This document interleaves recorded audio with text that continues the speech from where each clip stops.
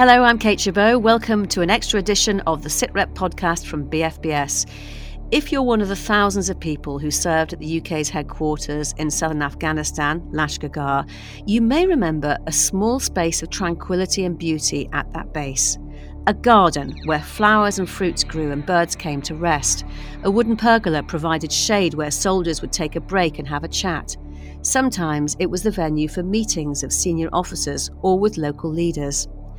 The garden was created by Shaista Gul, known as the Gardener of Lashkar Gah.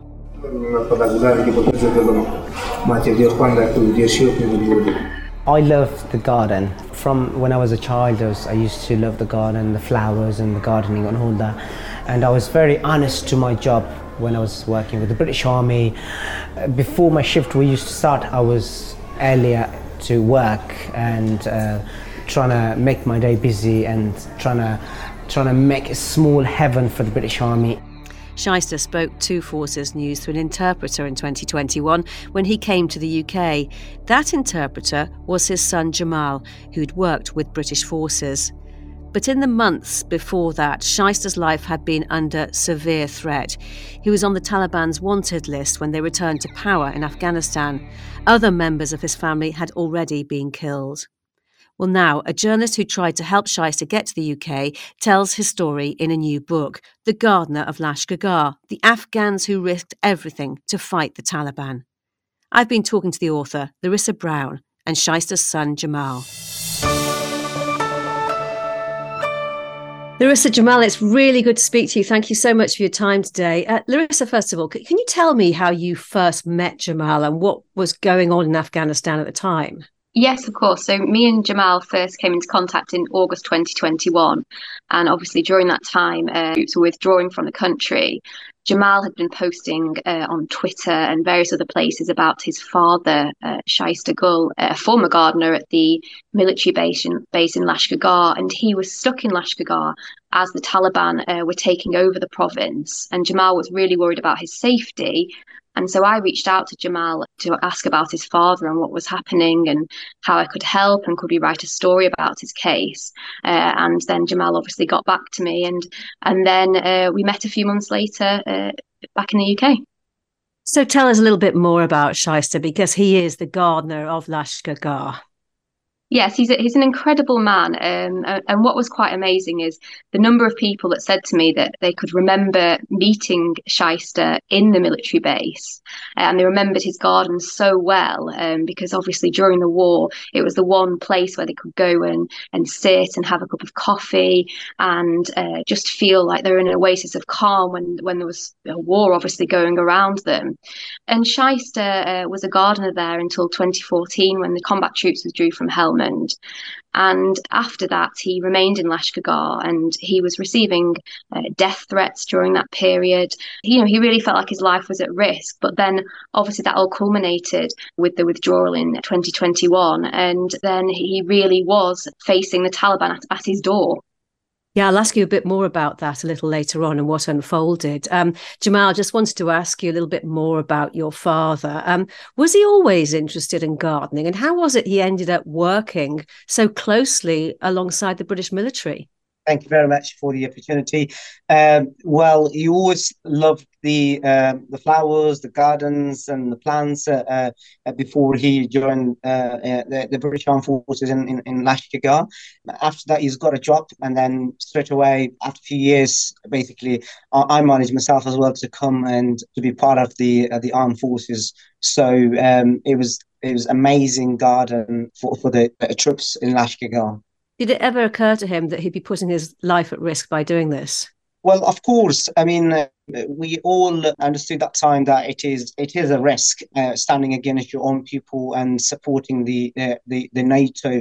This was a massive risk, and we all knew that. You were very determined yourself to become an interpreter for the British forces. You even applied while you were underage. Why were you so set on doing that job? Well, the first thing that when I was 17 that I joined the British Armed Forces. I mean, I used to love being a member of the armed forces when they were traveling and basically patrolling in other villages, and so I thought that I need to join them, and it's a sort of service for Afghanistan and basically helping the NATO. So I absolutely enjoyed my job, and I'm proud what I did for the British people in Afghanistan. And were you prepared for the various dangers you'd face and how they would still be part of your life so many years later? Well, yeah, I mean, I as far as I remember, the first day when I joined, I mean, I asked them to send me to the most dangerous place. I still remember that, and I love to be in the front line. And I was there in the front line for a couple of months before I get shot by the Taliban. You mentioned you got shot. Can you talk us through? I mean, your family suffered terribly as a result of your closeness to the British military. Can you just explain what has happened, what price you had to pay as a family? Well, our family has suffered from Taliban very badly over the last 2 decades. I mean, myself, I was targeted by the Taliban and I got shot 2 times in 2010 when we were on the front line.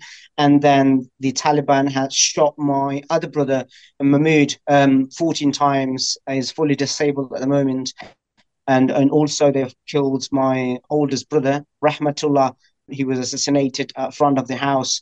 So and also I've lost my uncles as well. So yeah, our families have suffered really badly from the hands of Taliban because of our service for the Ministry of Defence. It's such an awful tragedy that your families had to go through. When you reflect on that, would you still do the job that you chose to do? Well, I mean, I don't regret what I did, and I love to join again the British Armed Forces. I'm in just the process now to get my passport again, and then I think I need to join again the British Armed Forces. Right, Larisa, you get the call from Jamal to help out. Just talk us through how you were able to help the family, and in particular Jamal's father, the Gardener of Lashkar Gah. Well, I played, a very minor role in this in Jamal's case. I mean, at the time, I was receiving maps from a soldier who was on the ground in Kabul, and he wasn't actually meant to be contacting journalists, but he was trying to show me where the Taliban checkpoints were. And I was sending these on to interpreters that I've been in contact with for years to try and help them get into the Abbey Gate, which is where they needed to be in order to get on an evacuation flight. So this was at the point, sorry to interrupt you, Larisa, but this was at the point where the Taliban had taken over, basically, and it was a crisis moment, wasn't it? Yes, exactly. Yeah. So the Taliban had taken over, and all of the Afghans that I've been in touch with for years as part of a campaign that I was doing with the Daily Mail, where I used to work, were contacting me, asking me how they can get out of the country. And at that time, the British and American troops were obviously flying a lot of evacuation flights out of Kabul, and the interpreters were trying to get into the airport, but they didn't know how to do that. And so I was sending anyone that I knew maps to try and show them where to go, including a map showing where the Taliban were positioned that day, which I'd received from a soldier that wasn't meant to be contacting me at all as a journalist. I remember sending Jamal one map which did show where Shaista get out. And I was also trying to raise Shaista's case with anyone that I knew, ministers, former officers who were in touch with other senior officers in the Ministry of Defence. And I also, mentioned his case in the newspaper because I wanted to put pressure on ministers to actually help Shaista get out of the country. And Jamal, he did get out. What was it like when you saw your father again?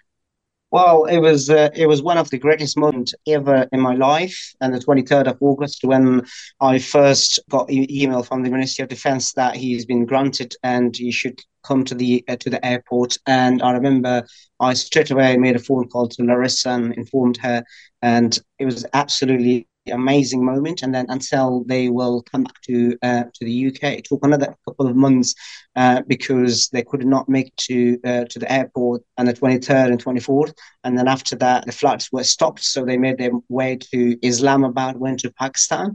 But yeah, there's absolutely no words. I don't know how to express my gratitude. I would like to say thank you from Larisa and Major General Charlie Herbert and rest of the senior British military officers and the journalists. And can you remember the moment you saw him? Oh yeah. When they first came to the UK, I was living in Coventry at that time, and I didn't know that they're coming to Coventry. So it was evening time that my dad had called me and they said, we are in the UK now. And I said, where about in the UK? So they didn't know where they are. And then I said them to send your location. So when they send location, I Google it. It was about 6 minute drive from my house.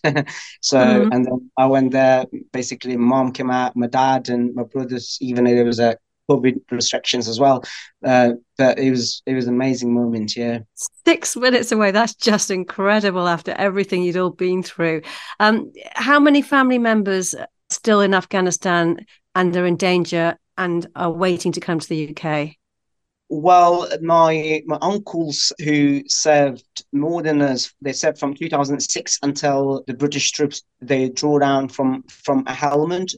Two of them were chef for the British Armed Forces and the Afghan interpreters. They were working there, and they're still in Afghanistan, and they are under imminent risk. I tried my best to bring them here, but unfortunately they were rejected by the Ministry of Defence, and they said that they can't come to the UK because they're not at risk.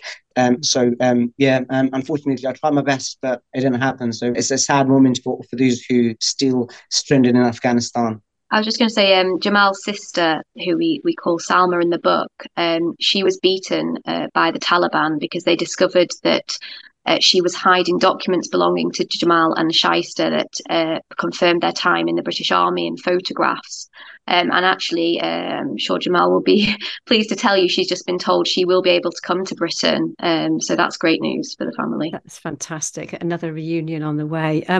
Larisa, when you hear these kind of stories, I think one of the things that stands out is that people's lives and deaths hang on small things like knowing you, someone being able to help, contacts, perhaps getting around an unwieldy system. That must be extremely frustrating for a campaigner like you. Oh, it's absolutely heartbreaking. The amount of people that are still contacting me that are still trying to get to the UK, or they're trying to get family members to the UK.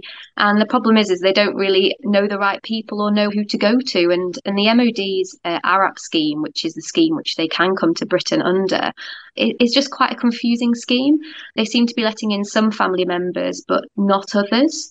And it doesn't always make sense. And then there's all those people that actually didn't even necessarily serve with the British Armed Forces directly, but they might have served with a contractor, and they're finding it even harder to get to Britain, but their lives are also at risk. You were in Afghanistan on the last British flight, which left Camp Bastion almost 10 years ago. How do your thoughts, Larisa, now compare to what you thought then about Britain's role in Afghanistan? Well, that's a tricky question. I think you see the work that the armed forces did themselves. They operated, with honour, and you look back at that, and I just have admiration for those people that did risk their lives to try and make Afghanistan a better place. But of course, when you look at it from a political level, it's just absolutely catastrophic. And the politicians have made a complete mess of it. And we shouldn't have been in this situation in the first place. We have been campaigning for interpreters like Jamal to come to Britain from as early as 2015. And still in 2021, 6 years later, there were many interpreters whose cases were being ignored. They were being refused for completely ridiculous reasons. And it took until then for those cases to be overturned. And for some of them, that time was too late. Some of them had been killed. They'd had family members beaten. They'd been beaten. They'd had to flee to third countries. And so I think if you look at the sort of policy overall over that time, it's been incredibly frustrating. What about you, Jamal? What's your thoughts? What are your feelings about Britain's involvement in Afghanistan, considering that the very high price that your families paid for that? I mean, it is very, very sad and frustrating that if you look at the last 20 years progress that the British made in Afghanistan, there was a lot of positive changes came to Afghanistan over the last 2 decades. But unfortunately, everything has just gone so quickly, which we never, ever thought about this. So sometimes I'm thinking like they shouldn't go at the first day to Afghanistan to spend billions of pounds in Afghanistan. 457 British soldiers got killed in Afghanistan. Millions of Afghans got killed. Thousands of soldiers, Afghan soldiers, got killed. It is. I think it was the wrong decision that the British left Afghanistan in 2014, especially after 2021 when the Taliban took the country. It's not just only my family has given massive sacrifices for the British people, for the British government. I mean, most of the Afghan interpreters and other workers, they did took the risk and to assist the British in Afghanistan. But unfortunately, some of them still are left behind without any consequences. And I think it is the right thing now to take out those brave Afghans from the country, because they're under imminent risk from the Taliban and they cannot work. Because if there's absolutely no conclusive government in Afghanistan now, so nobody can get a job at the moment there.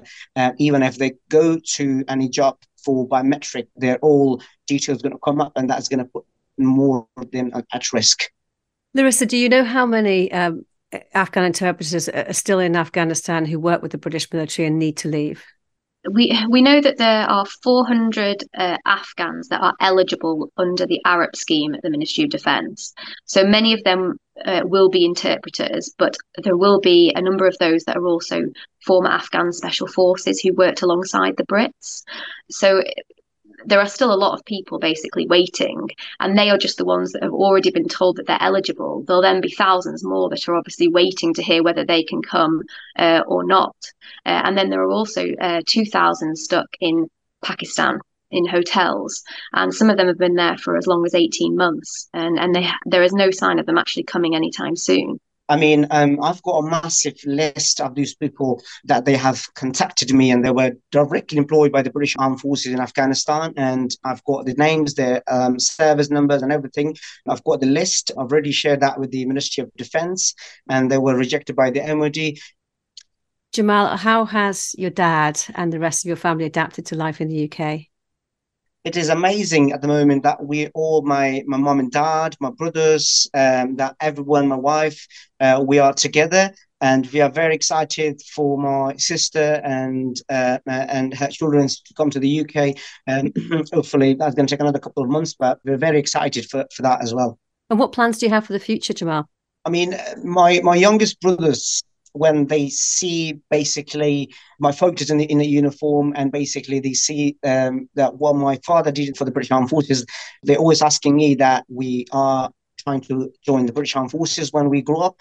And myself, as I said before, so at the moment I'm still under recovery, but hopefully soon this is the main target, that I have to go back and join for the British Armed Forces and do the best I can for this country. What do you hope for Afghanistan? Well, absolutely. There's no hope for Afghanistan. I mean, the Taliban are very, very strong at the moment, and as far as I know, it's a massive threat for the Western countries, because at the moment the Taliban are training thousands and thousands young children and young people to watch their mentalities and work and basically train them for the future conflict, and to use them as a suicide attackers. So the Taliban are quite strong at the moment. I don't think there will be nobody could go back to Afghanistan to fight with the Taliban, because thousands of tanks, ammunition, weapons and everything handed over to the Taliban. It's a massive risk for the Western at the moment. Just a final question to you, Jamal. Has your dad got a garden in the UK? Is he enjoying gardening here? Well, it is not the same as in Afghanistan. So I bet. I know. It's basically he has got a small garden from his front of his property. But yeah, what he's asking all the time, that he wants somewhere to be a bigger space that he can grow as much as he likes. I bet he does. Larisa, you been to see it? Are you going to? Any plans to? No, but I would love to go and see his garden. I will. I will make it my mission to go up to Scotland. So the next book will be The Gardener of, where is it exactly? Shire. Pronouncing it correctly. That has got a ring to it. Thank you to both of you joining us today. It was great to talk to you.